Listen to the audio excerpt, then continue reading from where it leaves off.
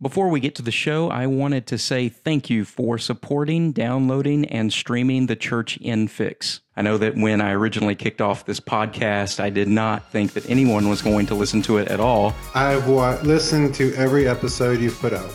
So one of the biggest things I think is a disconnect between, I can't speak for my generation, but for me, and any elder, is the belief that prayer works. While I've done a lot of bad things in my life, God, if you're real, I pray that you forgive me.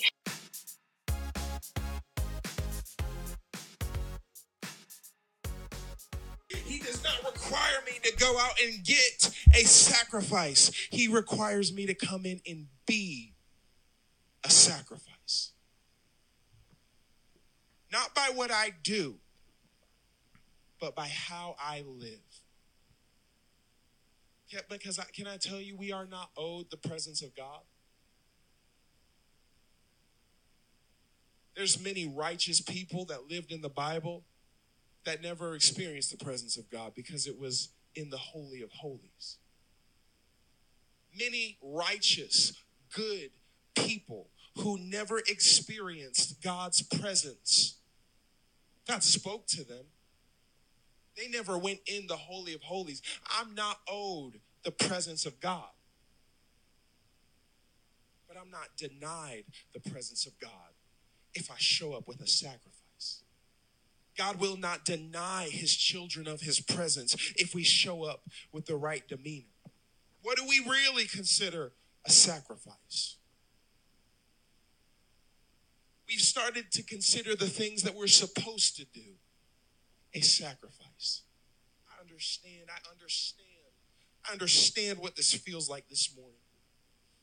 This is not a message I was excited to preach. I understand. But we've started to consider what God said to do a sacrifice. We've distorted the purity of sacrifices into offerings for what's convenient.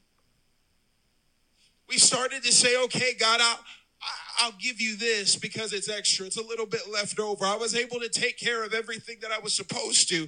And so here's what's left over of my time, of my talent, of my treasure. Here's the excess. Forgetting to eat and calling it fasting. Reading somebody's Bible scripture that they posted on Facebook and calling it Bible reading. We started to come to God and hoping with Cain's heart that what we've offered and managed to get in front of him is acceptable. With the heart of Cain. Offering God what's left over rather than giving him what was outlined by his word. Welcome back to the Church in Fix. I'm really excited to just greet the audience once again. I know that we've had this little sporadic moment in time where you're not getting the podcast every single week or every other week. And a lot of that has to do with COVID, but also in my spare time, I was in the process of finalizing my new book. And so that is available now. So before we go anywhere else, I want to just tell you, stop what you're doing, go to Amazon.com and type in Discipled Together. This book will tremendously bless your life, and it's a book about relationships. I want to focus on that. It's a book about relationships, and it has 8 principles. They're discipleship principles that I believe can truly change your life. So don't delay. Stop what you're doing. You can come back to the podcast, hit that pause button, order the book, and then listen to this phenomenal just podcast with one of our young ministers that is in our movement. I'm excited about what he's going to share with us today. So just right now, after the book, and after you unclick that pause button, here's what we're talking about. So in today's society, it seems as if we always want to approach God on our own terms. So in today's episode, which we're calling Coming to God with Cain's Heart, we have DJ Williams, who is going to talk to us a little bit about something that God's been speaking into his life. He preached a message recently on this. I caught a bit of the message, and I loved it. I love the way that he was just coming in and sharing some just solid principles the church needs to hear. In fact, that's whose voice you just ended up hearing just a few minutes ago. And I just want to say that we have not known each other very long, and we were introduced to each other with a group of friends, a group of ministers that are located all over the U.S. And when I met him through this virtual world that exists out there, one of the things that really stuck out to me was the fact that he has such a sincere just love of God that beams from his life. And so not only am I excited to talk to him about this topic today, but know this: if you are located anywhere in the area where and I'll let him plug the church and everything, but connect with this family. I know that God will bless you. And with that, I want to say hello, DJ. How are you? Man, I'm doing so good. I'm so thankful and grateful just for this opportunity to speak to you today. I'm honored. I'm beyond honored. Man, we're all friends here, man. I appreciate it. Yeah. This podcast, we talked a little bit about it, but it has really been more than what I expected it to be. I've had so many people reach out and say that the topics that we cover, the things that we talk about, really, it's something that they go back and they think about. And I'm real big on that. Is we got to, it's not enough to read the Word of God or to hear a message preached, but it's what we do after that really changes everything, right? Oh, and absolutely. And so I want you to, I got some notes here, and I'm not going to go through all of them, but there are some particular things that you said in this message that you preached recently. So what I'd like you to do is kind of talk to us today about the heart of this message, where it kind of came from, and just take your liberty. Absolutely. So this message that I preached, I was just kind of talking with my pastor, and I had actually found out that he was going to be preaching at another church when he asked me to speak, to preach. And, I'm just the type of person I'd rather be over prepared than under prepared. And I think that sometimes that I might get in my own way a little bit, but I definitely always want to go in just with the mindset of, okay, I know what's going on. I know how it's going to go. I mean, like when I tell you, my wife kind of yells at me sometimes, but as I'm preaching, I even have my ad libs in there a little bit. And so I want to be as prepared as possible. And so that's just kind of the type of person I am. So when it got to be the week of, and we're about a Sunday out, and God really started dealing with me. I don't really want to say that there was a heaviness about this message, because I don't feel like that would be the right word, but there was just such a burden, because I felt everything in my spirit about sacrifice. I sincerely felt like that was where God was leading me with this message. But, when we're a week out and the only word that God has given you is sacrifice, right?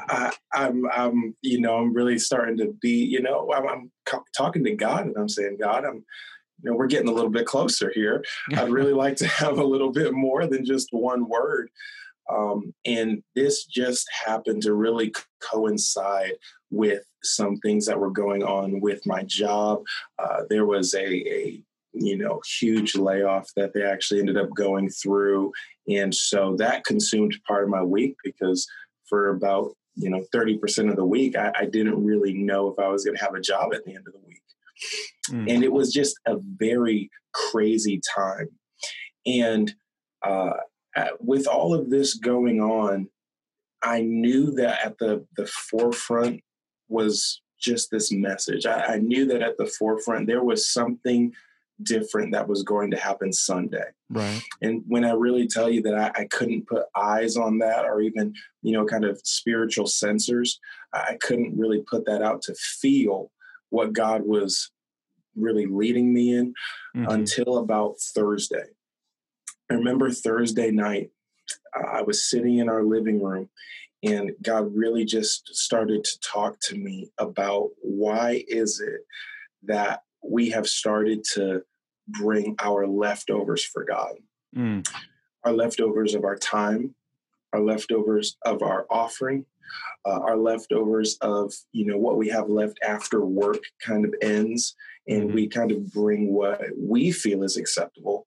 We bring what we think is this is, I put in my hour, even though the quality of the hour wasn't maybe what it should have been. Right. I put in my time frame that I have labeled to give to God, that I have decided that God fits into my schedule right here.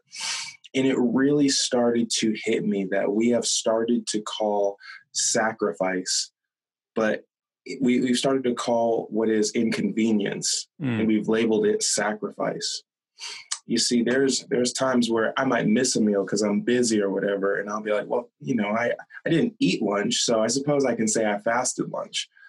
But I don't think that that's ever what God intended for fasting to be. Right. I don't think God intended sacrifice to be something that you're still comfortable after it's gone. And so that was it really just started to take shape right up, like when I tell you it was right up until Sunday morning, that it was taking shape. It was on me. And I got to church on Sunday, and I'm turning the lights on. It's starting to get a little bit, chilly here in Philadelphia area. So, I had to get there to know, does the heat need to be on? And we were good there. But I truly believe that God was waiting for me to get there on Sunday morning. Just before I could even minister, I knew that there was something that he was going to cement in my spirit. Right. And that's truly when it took all the form of what you saw on Sunday in that video. Listening to you talk about this, one of the things that stands out to me is we do it and we don't even think twice about it.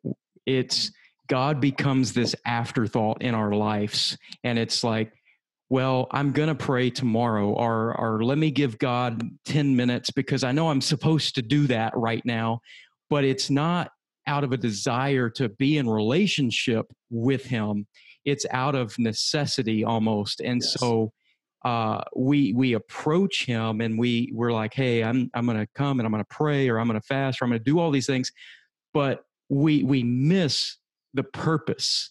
Yes. And when you said we approach God with Cain's heart, man, that hit me like right in the middle of my chest, because when I look back at Cain, and I've preached about Cain before as well, but one of the things that just hit me in the way that you said that was Cain brought what he wanted to bring God, not what God was asking for.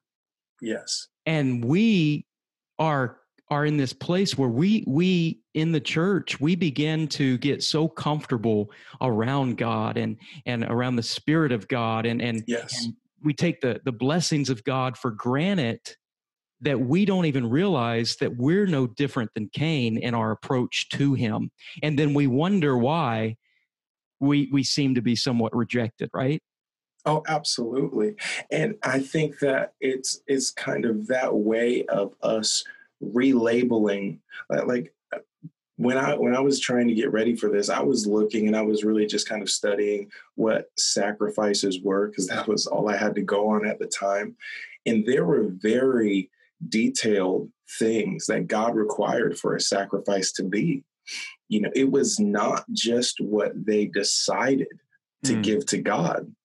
Even their offerings of praise that they gave to God, there was a specific way that they were supposed to give it to God.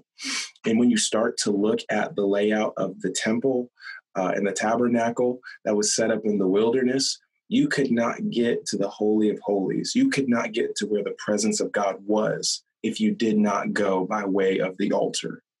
If you did not first go through sacrifice, you weren't worthy to be in God's presence. That is something that hit me, because I so often am just ready to, when I pray, I'm like, okay, it's not necessarily a good prayer meeting with God if I'm, not, blubbering and crying and really just in this state of, having a good emotional feeling when I leave God's presence. But I think oftentimes I go into God's presence deciding what I'm going to get out of it, when God would rather say, can you come into my presence and take what I give you to leave with? I'm trying to be in that mindset, especially in this time in my life where I'm really learning how to communicate with God more and more each day. I feel, and I know that I might not ever get to that place where I'm just, I know how to just turn it on and off. I hope I always feel for God, and I hope I always get to that place where I am going to God for His edification. I'm going to God to, like the Bible says, when there were the angel that ministered to Jesus. He was there to completely give Jesus all of what he deserved. He was not there for his own purpose. God made me to be his. And so I have been trying in the past couple of years, especially just to learn to understand what relationship with God requires. It doesn't all, and it's not always those super high Sunday services. It's not always those mountaintop experiences. I am very much learning that my relationship with God requires just as much valley time, possibly even more time in the valley, in the stillness. That time in the garden, it was not an easy prayer to pray. That when Jesus was in the Garden of Gethsemane, that was not an easy prayer to pray. But he was literally, Jesus, the man, was putting his life on the line and saying, whatever my calling requires, that's what I'm willing to give. And for me to get to that point in my life where I can say to God, you know what, this is so much more about what I give you than what you give me. I want to have that daily bread. I want to have that daily communication with God. But I need for my ministry that God gave me, I need for that ministry to always be more about what I can give to him, what I can give to his kingdom, what I can give to his people. And if I never, quote unquote, benefit from it, then that I'm living how I'm supposed to live that life. Right. Oh man, that is so good. There's so much to unpack there. I mean, there really is, because we as the church, we tend to say, Jesus, our example, but his example was an example of sacrifice. It was an example of denying himself. Yes. It was a life lived for other people.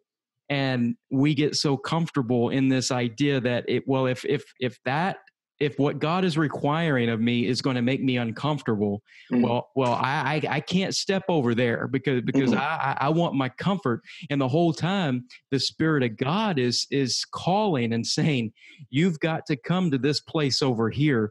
You've got to experience brokenness. You've got to experience loneliness. You've got to experience all these things, because that's the place that God ministers deep into our soul. But if we're always coming to him with hey, it's on my terms this time, God. Yes.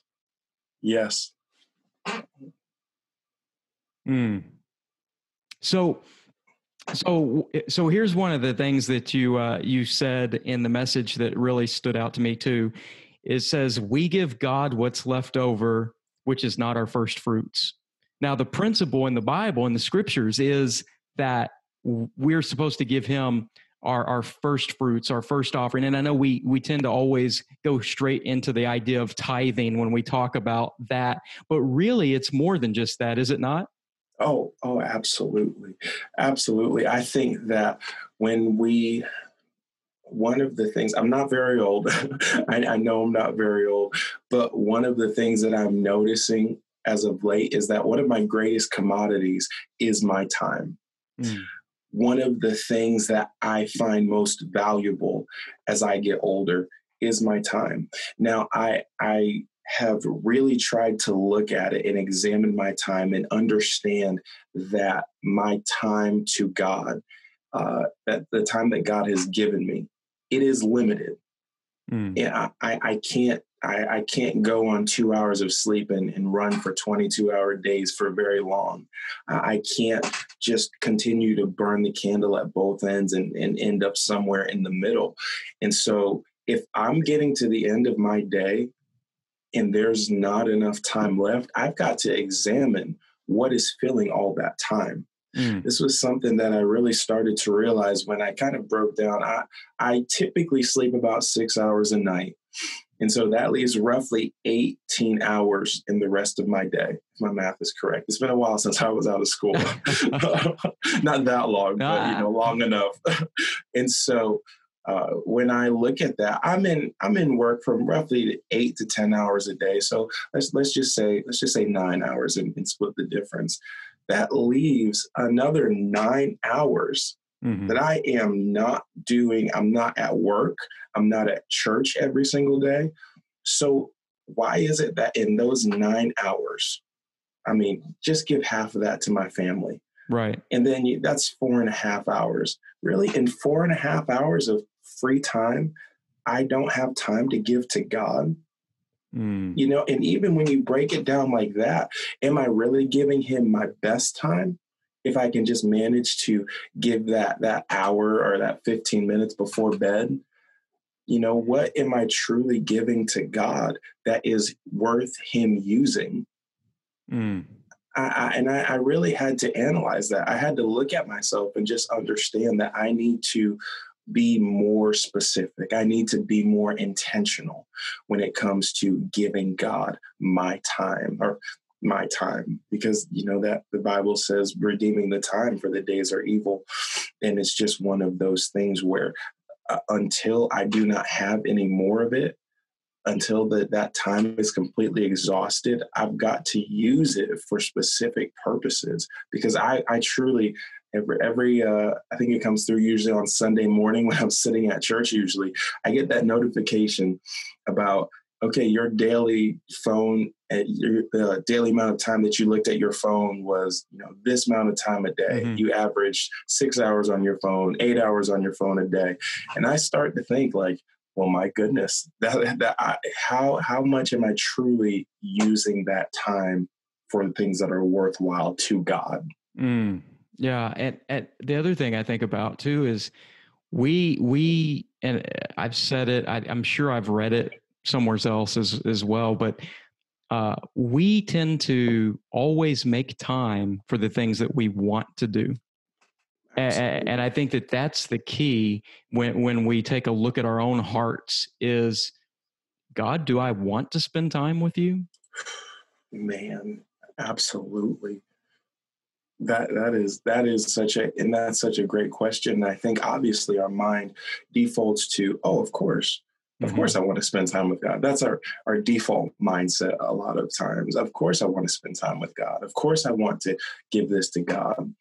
But, as we become adults and we have much more say over the time that we spend doing whatever we want, we truly will make time for what we desire to.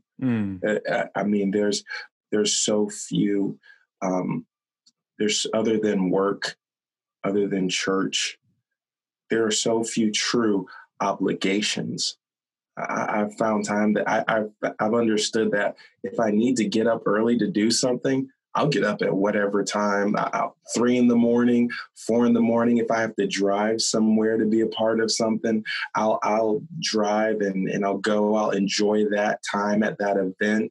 I'll drive back and I'll get home at 3 a.m. because it's what I wanted to do. You see the value there. Yes. And that reminds me, even in my own life, I know that something that's important to me is I need to go walking every day. It clears my head. You move your heart rate up. And because it's so important to me, I know that if something's going to take place that morning, and I would not be able to do my normal morning walk and I know I have to get up earlier, then what I do is I go to bed earlier so I can still get the amount of hours of sleep that I want, to where I can still wake up early enough to get my walk in, to where I will maneuver and I will put myself out is what I'm talking about. Because we're talking about sacrifice in order to make time for what's important to me. Yes. In regards to that. And now when we talk about our spiritual lives, are we willing to go to bed early in order to get up early?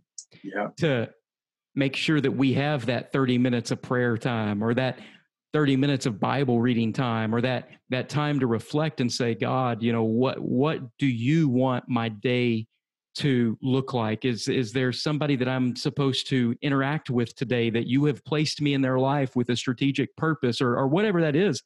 But if we, going back to what you were talking about in the message, if we put everything else and we end up just giving God what's left over, then it's like, oh, I can stay up late to, finish this Disney Plus series maybe, or I'll wake up a little bit later tomorrow. And if I don't pray and if I don't do all this other stuff, then I still have time to take my shower, get dressed, get out the door, get that cup of coffee, maybe stop by Starbucks on the way, even though it's a little bit out of the way. I'll do what I want to do. And somewhere along the way, our relationship with God has to be more than just we do this because we were raised this way, or we do this. There has to be a drawing of ourselves to the Spirit of God, that we want to be around him as much as we want all these other things. Oh, absolutely. And I mean, just the way that you said that about how, you will adjust your day specifically to partake in that activity of walking, that is so beneficial to you.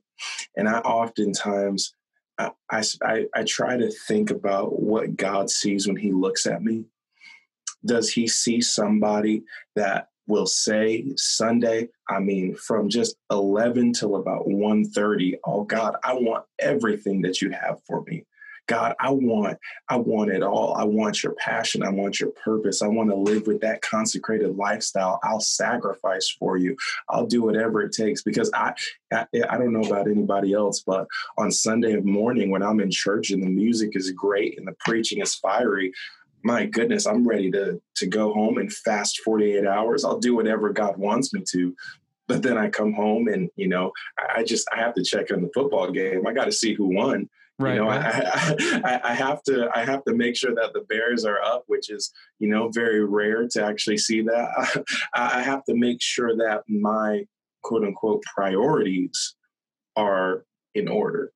And I would be terrified for God to come to me and say, this is your priority list, not because of what you say, but because of the time that you invest in them.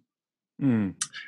And that is something that I have to remind myself, because it is so easy.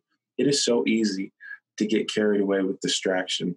I would say that's one of my biggest struggles, is just staying focused, just not getting distracted by things that truly add nothing to my relationship with God. And I know that we all have hobbies and pastimes, and I don't think that's a bad thing. I enjoy sports. I'm into sports. I grew up playing some sports, but truthfully, can God call himself more than just a hobby in my life? Ooh. By the way that I spend my time? Mm. I would never want my wife to think that she was a hobby. I would never want my daughter, based on the time that I spend with her, to think that she was a hobby. Mm. But when it comes to God, am I okay with thinking that, like you said, is it something that I want? Is that desire truly there? Do I want him to be more than just a hobby? I'm a fan of sports, but I can't really afford to be a fan of God. I need to be that follower mindset has to be in me, because I look at there's so many times in the Bible, and one of my very favorite books is Not a Fan. I believe it's by Kyle Idleman, if I'm not mistaken, and he's just talking about the difference between being a fan and being a follower. Mm.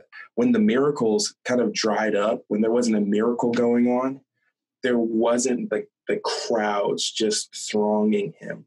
When miracles weren't going on, there weren't just those thousands of people watching his every move. When it was the garden, it was that intimate setting, and it was, that things were about to happen. The people all dispersed. The fans of him dispersed, but the followers were there when he was talking about his body being broken. The followers were there when he said, "This is my blood, drink of it." Apologize for that. Would I be close enough?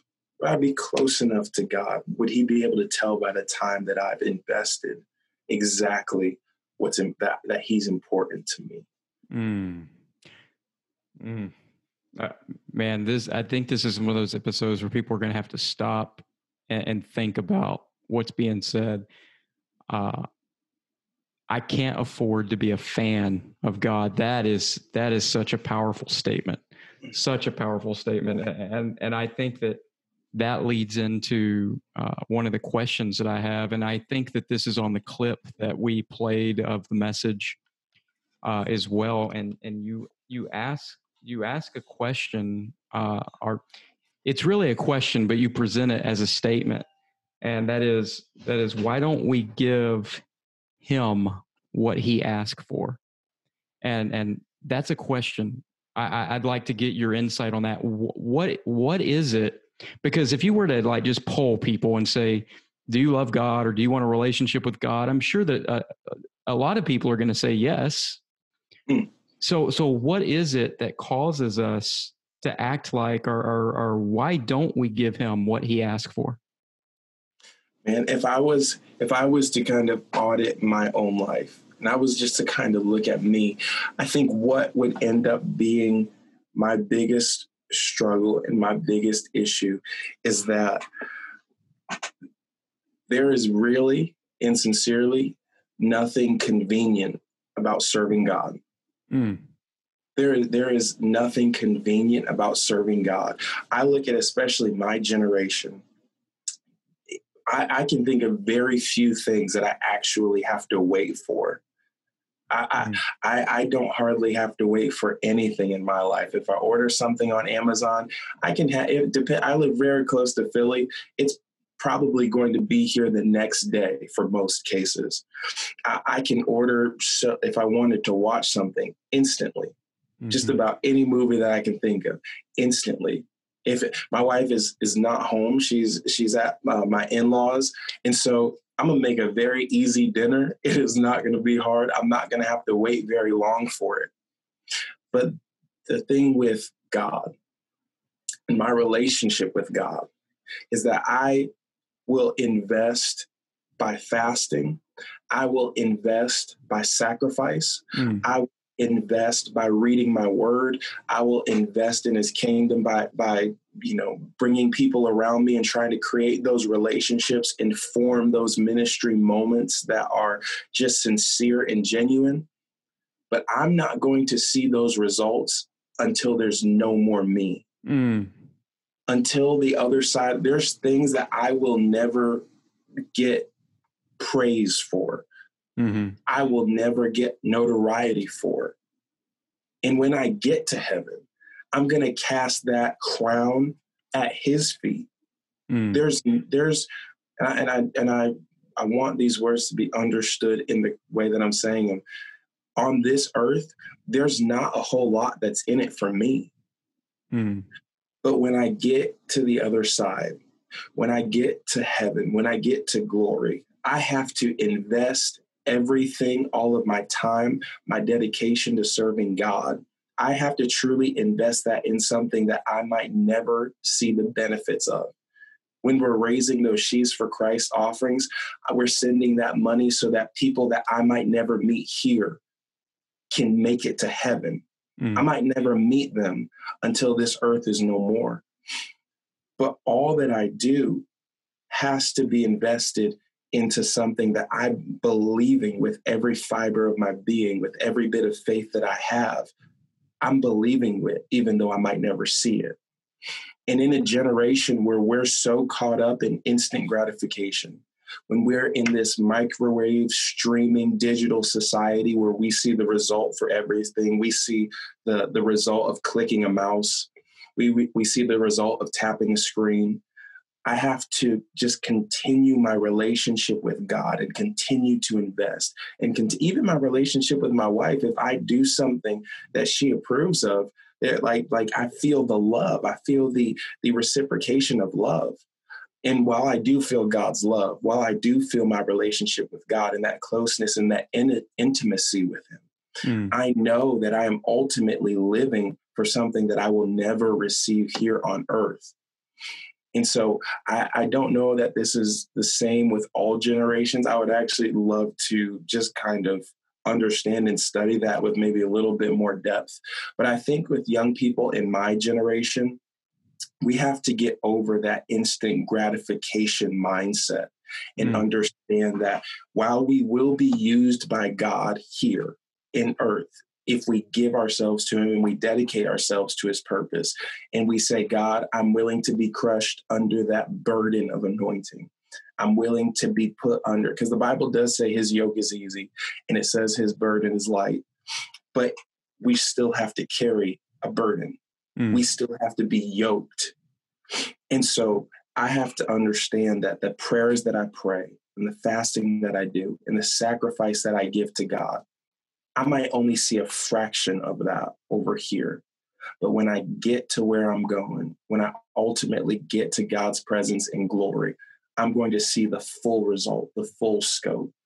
And I think that we have to get over that mindset of being ready to see results see results in the spiritual for something that we're doing in the natural. I'm trying to crush my flesh.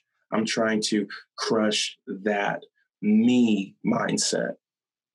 And so when I don't see the results, when I step out in faith and I don't get the result that I thought was going to happen, when there's not a equal reaction to my action, I have to understand I was not investing in this earth. I was not investing in the natural, but I'm looking forward to the supernatural. So I hope that did answer the question. That's so good, man. That's so good. And we won't bring up your age, and I have no idea what it is, but you've alluded several times to the fact that you are younger than me, which is no surprise because just about all of my friends are constantly telling me that. So there's that. But no, that's good, man. Wisdom beyond your years for sure. I'm loving it. I'm loving the conversation, and on this podcast, I've been blessed to be able to sit back and just listen to some just great women and men just express so much, and I enjoy it. So one of the things that you said is that our sacrifice is seen in how we live. What do you mean by that? So I think that while our church right now it's a relatively new church. We had our grand opening roughly 5 years ago, maybe just a little bit over 5 years ago. And so one of the things that I think a lot of our people are going through, and a lot of the people that I was speaking to on Sunday, one of the things that they're beginning to understand is that living for God does take work. And it does take that dedication. It takes a lot of our time. And so our sacrifice, when we don't take sacrifices to church, we're not bringing sheep to God in the church house, we're not bringing doves, we're not bringing those things. But the sacrifice in the way that we live are the things that we don't take part in, the things that we give up for God. Now, there's a lot of things that are just commandments that we consider sacrifices, the things that we're not supposed to do that we don't do. And a lot of times we do consider those sacrifices, but really those are just the things that God said, don't do this. That's not necessarily a sacrifice. It's my responsibility to live for God. Mm-hmm. But the sacrifices are the things that I intentionally say, you know what, this isn't wrong, but I don't know that I'm fully living what I could for God with this in my life. Mm-hmm. You know, this isn't necessarily a commandment. This isn't a sin. This isn't something that God said no to. But I'm not going to let this take away time for God. I'm going to go without this so that I can draw closer to God. Mm. I think a lot of times, I've said this to my young people when I was teaching, a lot of times it's not necessarily the fact that we can't hear God because we're not listening. But when my wife is speaking to me, we can be driving in the car. I love listening to music as I drive. I listen to podcasts as I drive. And my wife has told me something consistently over the past 6 years, 5 years that we've been married, 6 years that we've been together. She is not going to talk over the music in the radio. Right. If I'm listening to something on 20, she will not talk to me unless it's at least 11. That's an agreement that we have. She'll talk at 11. 11's a decent communication level. However, one of the things that I think that we have to understand with God is he is not just going to intrude. He's not going to barge in. He is going to speak at his level. We have to turn some other things down. Mm. It's not the fact that God is just like, he's not always in the fire. He's not always in the rushing and mighty wind, but he's the still small voice. Right. And in order for you to hear that still small voice, you need to turn other things down. Mm. A lot of times what I need to turn down is my desires. I literally need to turn them down. I literally need to say, you know what? I can go without basketball today. I can go without football, without baseball today. I can go without YouTube today. I need to turn the things down that would interrupt God trying to speak to me on a spiritual frequency. Because it's not that listening to music in the car is wrong. It's not that enjoying something is wrong. But if it's getting in front of my relationship with God, if it's getting in front of the voice of God trying to speak to me, I need to be in that place where I hear him, where I can say, you know what? God's trying to speak. I need to turn some other things down. Mm. You know, God meets us at the level that he wants us to be at. If he wants me to be at 7, I can't have everything else up at a 10. Right. If God wants to speak to me at a specific level, if he wants to speak to me at a specific place, I have to be I have to have fasted enough. I have to be used to turning down my flesh.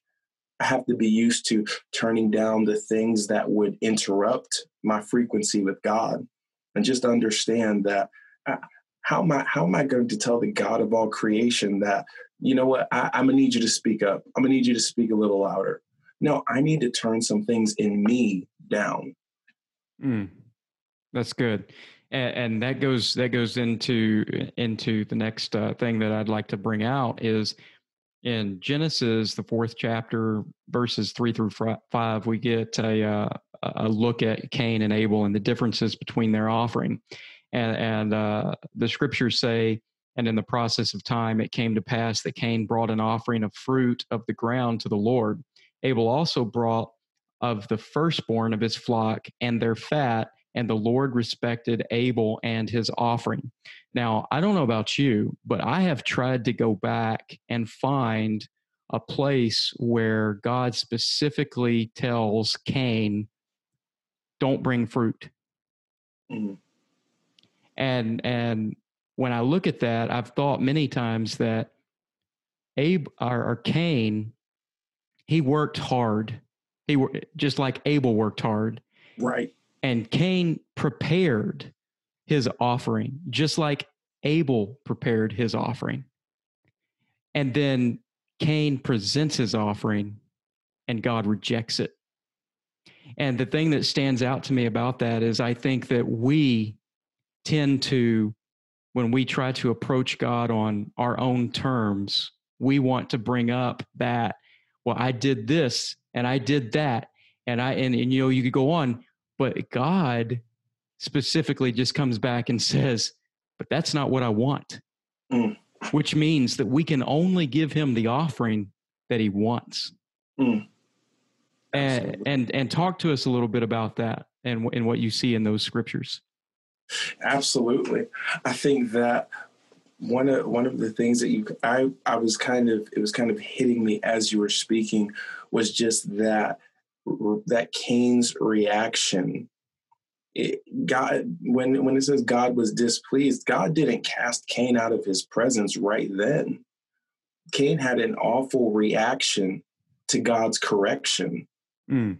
Now, I don't know about anybody else, but I do not often get things right and perfect on the first time. And so there was so much more an opportunity for Cain to turn the thing around. Mm. God did not say, "Get out of my presence. You're cast out. I never want to see you again." At that point, Cain still, the Bible says that God respected Abel and his offering. And I think that what was eating Cain up was not just the fact that his offering was displeasing to God, but it's that he saw somebody else giving the right stuff. He saw somebody else getting appreciation for getting the right stuff. And that's what set him off. Mm. I think that sometimes I see, and this is just me being vulnerable, I see other people that are having these opportunities, and some people that are having these incredible moves of God, and some people that are preaching. And when I tell you anointing and power, like, you can feel it through the screen, you can feel it through the Facebook video. And I'm like, man, what in the world? Like, it's not as if I don't work hard on my messages. It's not as if I don't spend time with God. But am I giving God what he is requiring of me? Or am I giving God just, this should be acceptable. Like, I mean, this should be all right. God didn't specifically say how much time he wanted me to spend with him. So this should be, I cannot get frustrated when somebody else gives God what he asks for and get the results that they've been praying for, that they've been fasting for, that they've been believing for. You see, the only thing that I can do is alter my direction, is do a course correction. Because I think that as had Cain come to that place where, you know what, I need to give God what he's asking for. I need to give. Cain's heart got infested and got bitter when he did not get the approval because he did not give the right stuff. Mm. I think that I'm so thankful that God does not reward what I give him when I give him less. Because I know me, I know that I'm the type of person that if it's acceptable, like if I give about 75%, but I get an A+, I'm gonna give 75% the next time. It worked. I wish I had the motor to be like, I'm gonna give 100%, get an A+. But I know me. I know the type of person that I am. I know my frame. I know that if I give 75% and get an A+, I'm gonna give 75% every time, and I'm gonna coast. But God is requiring all that I have. I know if I don't give enough. I know if I don't give what's required. And so God's not going to bless that. God's going to give me exactly what he's going to give me the benefit of exactly what I give him. And so I think that one of the things, I don't know necessarily that I can speak to what Cain should have done differently before he got to that point, but I certainly can speak to what Cain should have done differently when he received the reproach of God. Mm. My. That's wow. Okay, audience, this is where you pause it, you think about it, you go back and you re-listen to that. So much good stuff there. And you would have thought that we would have planned this out, because that takes me to the very next thing that I was going to ask you. And that is, and I think this is in the clip that we played as well, but you talk about that God won't deny us if we show up with the right sacrifice. So talk to us a little bit about that. Absolutely. Yeah, so I believe when I was preaching, I was just talking about how, at this point, I was just talking about how when you read the Bible, God has he has explicit directions for sacrifices. He has explicit directions for what needed to be done when you were attempting to push back sin for the next year. He has praise offering sacrifices. He has sacrifices what need to be done when you're dedicating something to him. God has explicit directions for our sacrifices. And so I think that one thing that we don't understand often is what we need to do and what we need to give when our sacrifice, like when we bring something to God. When we give something to God, we don't often understand that there are very specific instructions. There are very specific ways that we go before God. We cannot just go before God how we often put little preparation.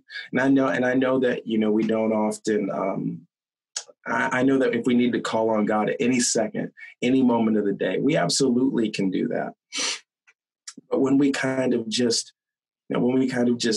decide that we're going to jump into a sacrifice, when we kind of just decide, oh, well, this is a good enough thing. It doesn't necessarily matter what it is, but I have to give something up. It doesn't necessarily matter what I'm giving, but I just have to give something up because I heard a good message. I'll give a little bit of money. I'll throw a little extra in the offering plate. What I find often when God explicitly calls on somebody to give a life-changing sacrifice, when God called on Abraham to give a life-changing sacrifice, he knew that that was the very last thing that Abraham wanted to give. Mm. Had Abraham had to climb up that mountain and had he had to go through with giving Isaac on the altar, that would have been life-changing. That would have been life-altering. There was absolutely no scenario where his life was just going to be okay if he came down off that mountain without Isaac. And in fact, if you look in the Bible, you can look and you can see that after Abraham and Isaac came down off that mountain, you really never read about him and Sarah being in the same place again. When Sarah died, Abraham had to go and get her body and bury it with his fathers, bury it with his family. And so we don't often understand just how much God requires for a sacrifice. And so one thing that I have tried to do as of late is to ask God. I don't want to come into prayer with something already on my mind. You know what? This is what I'm going to give up. You know what? This is what I'm going to give to God. You know what? This is, I already have pre-planned what I'm giving over. I have pre-planned what I'm handing over. But why is it that we don't go to God and ask him, okay, God, what do you want me to go without? What do you want me to give up? Who is the person that what will it require to be the person that you see me as? What will it require for me to be the person that you called me to be? I don't know exactly. I don't know exactly what Abraham thought his life was going to be that night when he stood under the stars and God said all of those things to him. You're going to have more children than the stars in the sky. You're going to have more children than the sand on the shore. I don't know what Abraham thought that his life was going to turn into at that point, but did he understand all that it would require? Or could he only get to that point by following the steps that God had laid out for him? Very rarely do you ever read about somebody who was called to live an incredible life in the Bible. You don't often read about them being comfortable. Mm-hmm. They don't have a high comfort level. Yes, Abraham was well taken care of monetarily and financially, but for a large portion of his life, Abraham was traveling. Abraham didn't have a home. Abraham was called out of where he was and grafted into this life that he never saw coming. One of my favorite stories right now is reading about Ruth and Naomi. And when you talk about Ruth, you talk about how she had to lose everything that she thought her life was going to be. When she was married to Naomi's sons, she could have had her life planned out. She had married up. She had married one of, God's chosen people. And then she had to lose all of that for her life to take shape in the course that it was supposed to. Because when she lost her husband, she moved back to that land where she was a stranger, and she went to work in the field. And that's how she met her husband. That's how she met the redeemer of her lineage. And they would have a son, and he would have a son. And then David was going to come along.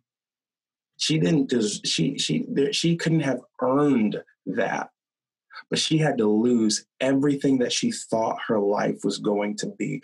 She had to sacrifice and put on the altar and say, this is my old identity. I know I'm a Moabitess. I know that. I know I'm from Moab, but you know what? This is who I am now. I have a resilience, and I have to lose who I was. I have to lose what I thought I knew about myself. I had to lose that old identity, sacrifice it. And that's going to turn into me being able to be grafted into this line of kings, of later down the line of Jesus Christ. And so I think that so often we are going to have to give God exactly what he asks for. It cannot be anything less. My sacrifice might not look like your sacrifice, but I can guarantee you we are going to be the people that God called us to be if we're willing to give what he requires and not what we pre-planned. Yeah, that's good. If you go back and listen to a lot of these podcasts, you'll find that there's not many times that I lose the ability to have words to say. and DJ, I mean, there are so many golden nuggets in these statements, and that's good. And what I was thinking about while you were talking about that was really, I guess, when everything comes to conclusion, when you look at the life of Cain and Abel, the difference there was the heart condition of the two brothers. Yes. One was seeking to please God no matter what, and one was more nonchalant with, well, this should be good enough. Yes. And that's what we've got to protect ourselves from. Yes. Absolutely. One of the things, if I can just say this, go ahead. Yeah. One of the things that I said in my message, I'm not positive if it was in the clip, but one of the things I had said with my message was, you look at so many of the sacrifices that God required his people to give, and they required blood. They required for something to give up life so that the sacrifice could be acceptable to God. And when you look at Abel's sacrifice, that cost him something. He was giving up livestock. He was giving up part of his livelihood. And while Cain did bring part of his livelihood to God, just naturally, you can regrow produce. You can grow more produce. And while livestock will reproduce, while livestock will continue to grow, it was a lot less costly for Cain to give that sacrifice to God. It didn't require any immediate loss. But when Abel put that sacrifice on the altar, he said, when I leave, I'm going away without this life that I came with. There was no life in what Cain lost. And that was just one of the things that I noticed when I was studying, like, what are we willing to give up that will affect our life? Mm-hmm. What are we willing to give up that when we leave, there will be a little less of our life and a little bit more of God? Because though Abel did give up more, he gave up a little bit more costly. It was costly to him. That's exactly what it took to receive God's pleasure, to receive God's respect on his offering. That was just one of the things that I noticed when I was just studying for that. No, that's so good. And I believe that those who listen to this podcast, you've given all of us something to go back and really dwell on, contemplate, think about it, take a hard look at ourselves and see where we're at. Are we possessing the heart of Cain? Are we possessing the heart of Abel? Right. And that it's beautiful. I want to thank you again for coming on the podcast. I know that I try to keep these right at an hour mark, and I know that if we continue to talk, we're just gonna keep going. But I do appreciate you taking the time to be a part of this. I am a person who believes that we got to share messages, we've got to share stories, we've got to talk about these things, because in doing this, we allow all of the church of God to get something that can really change them. And the Bible talks about the fivefold ministry with the purpose of the perfecting of the saints. And I look at things like this as just an extension of that, is what is in the conversation that somebody can take and it truly change their life for the future. So Absolutely. DJ, thank you so much for being a part of this. Would you like to tell us, you don't have to, it's totally up to you, but would you like to tell anyone how to connect with you on social media or anything like that? Oh, sure. So on social media, I'm on Instagram and I'm on Facebook, and those are kind of the two that I really stick to. I often joke and say that, if you follow me on Instagram, you're going to see a lot more of what my wife and daughter look like than you're going to see me. But I'm okay with that. And so on Instagram, I am CDWJR. And on Facebook, I'm just DJ Williams. And so I share a lot of, what's going on with the youth here in the Philadelphia metro area and in this section of our state in Pennsylvania. I share a lot of my family, a lot of my church. I go to New Life Church in Westchester, Pennsylvania. So, I'm real invested in those three things, and I'm thankful. I'm excited for them. Awesome. Well, we've got about 5 minutes left. So anyone reach out, connect with DJ. I know that your life will be blessed, and God has built us for connections, so much so more that we realize that today in the world of COVID-19, God created his body to link up and be connected. So reach out to him. Lastly, and again, I have to do this because the book is out now, and I've got to plug it, right? You have received your copy of the book, and I did not ask you ahead of time if you've read it all yet or started it or anything, and it's okay if you have not. But if you have, is there anything that has stood out to you that maybe you think that our audience might find helpful to them? So I have not read it yet. However, I am going on vacation next week, and it is the only book that I am bringing with me. And I'm one of those people, and I hope that this doesn't offend a bunch of readers hardcore, but I love to highlight my books. I highlight the things that stand out to me. I highlight the things that I really just that hit home with me. And I understand that I can't forget. And so I'm bringing a couple highlighters because I really have a feeling that from everything that I've heard from everyone that has read this book, you're going to run out of highlighter when you're going through it.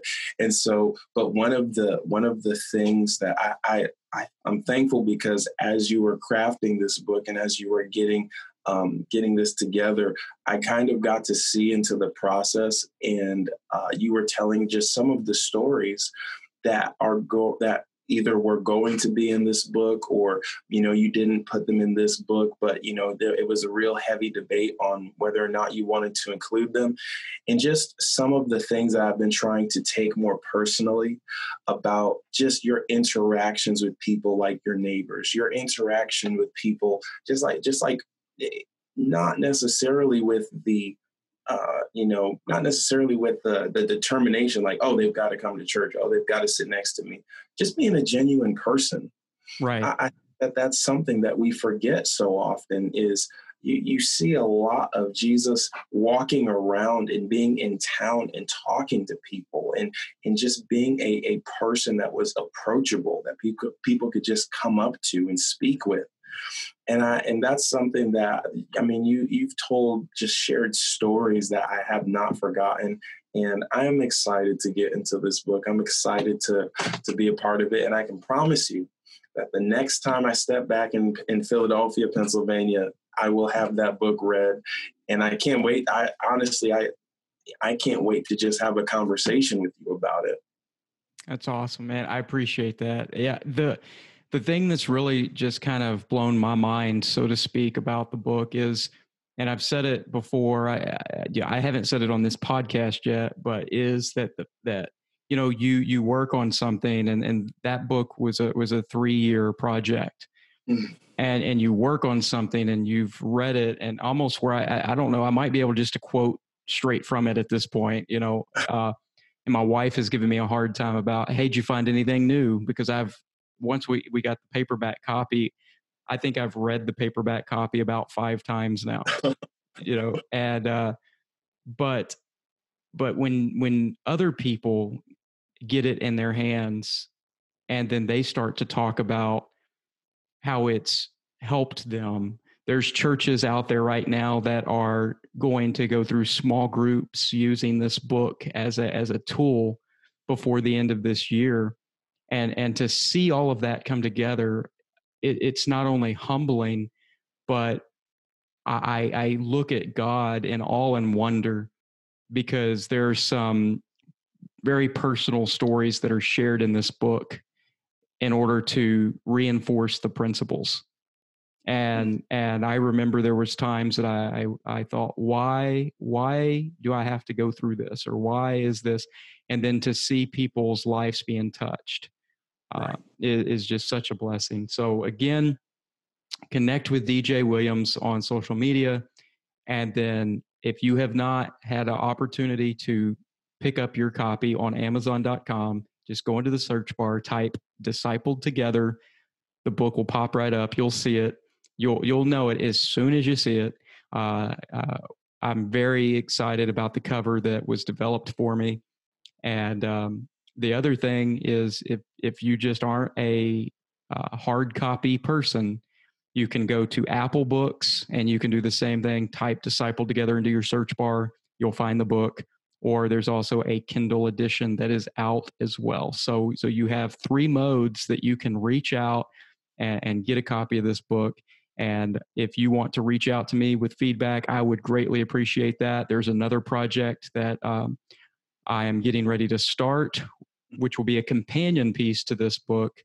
And anything feedback that people have would be just phenomenal to make sure that you have a better product in the continuation of the idea of being discipled together and changed by God. So with that, I want to say one more time, thank you, DJ, for the opportunity that we've had to just sit down and have this conversation. Thank you for your ministry. Thank you for what you're doing in your church. And I'm sure that our listeners can also hear just the passion in your voice as you expressed this topic. And I can't wait for people to just unpack all of that and their lives to be deepened with their relationship with the Lord. And thanks again.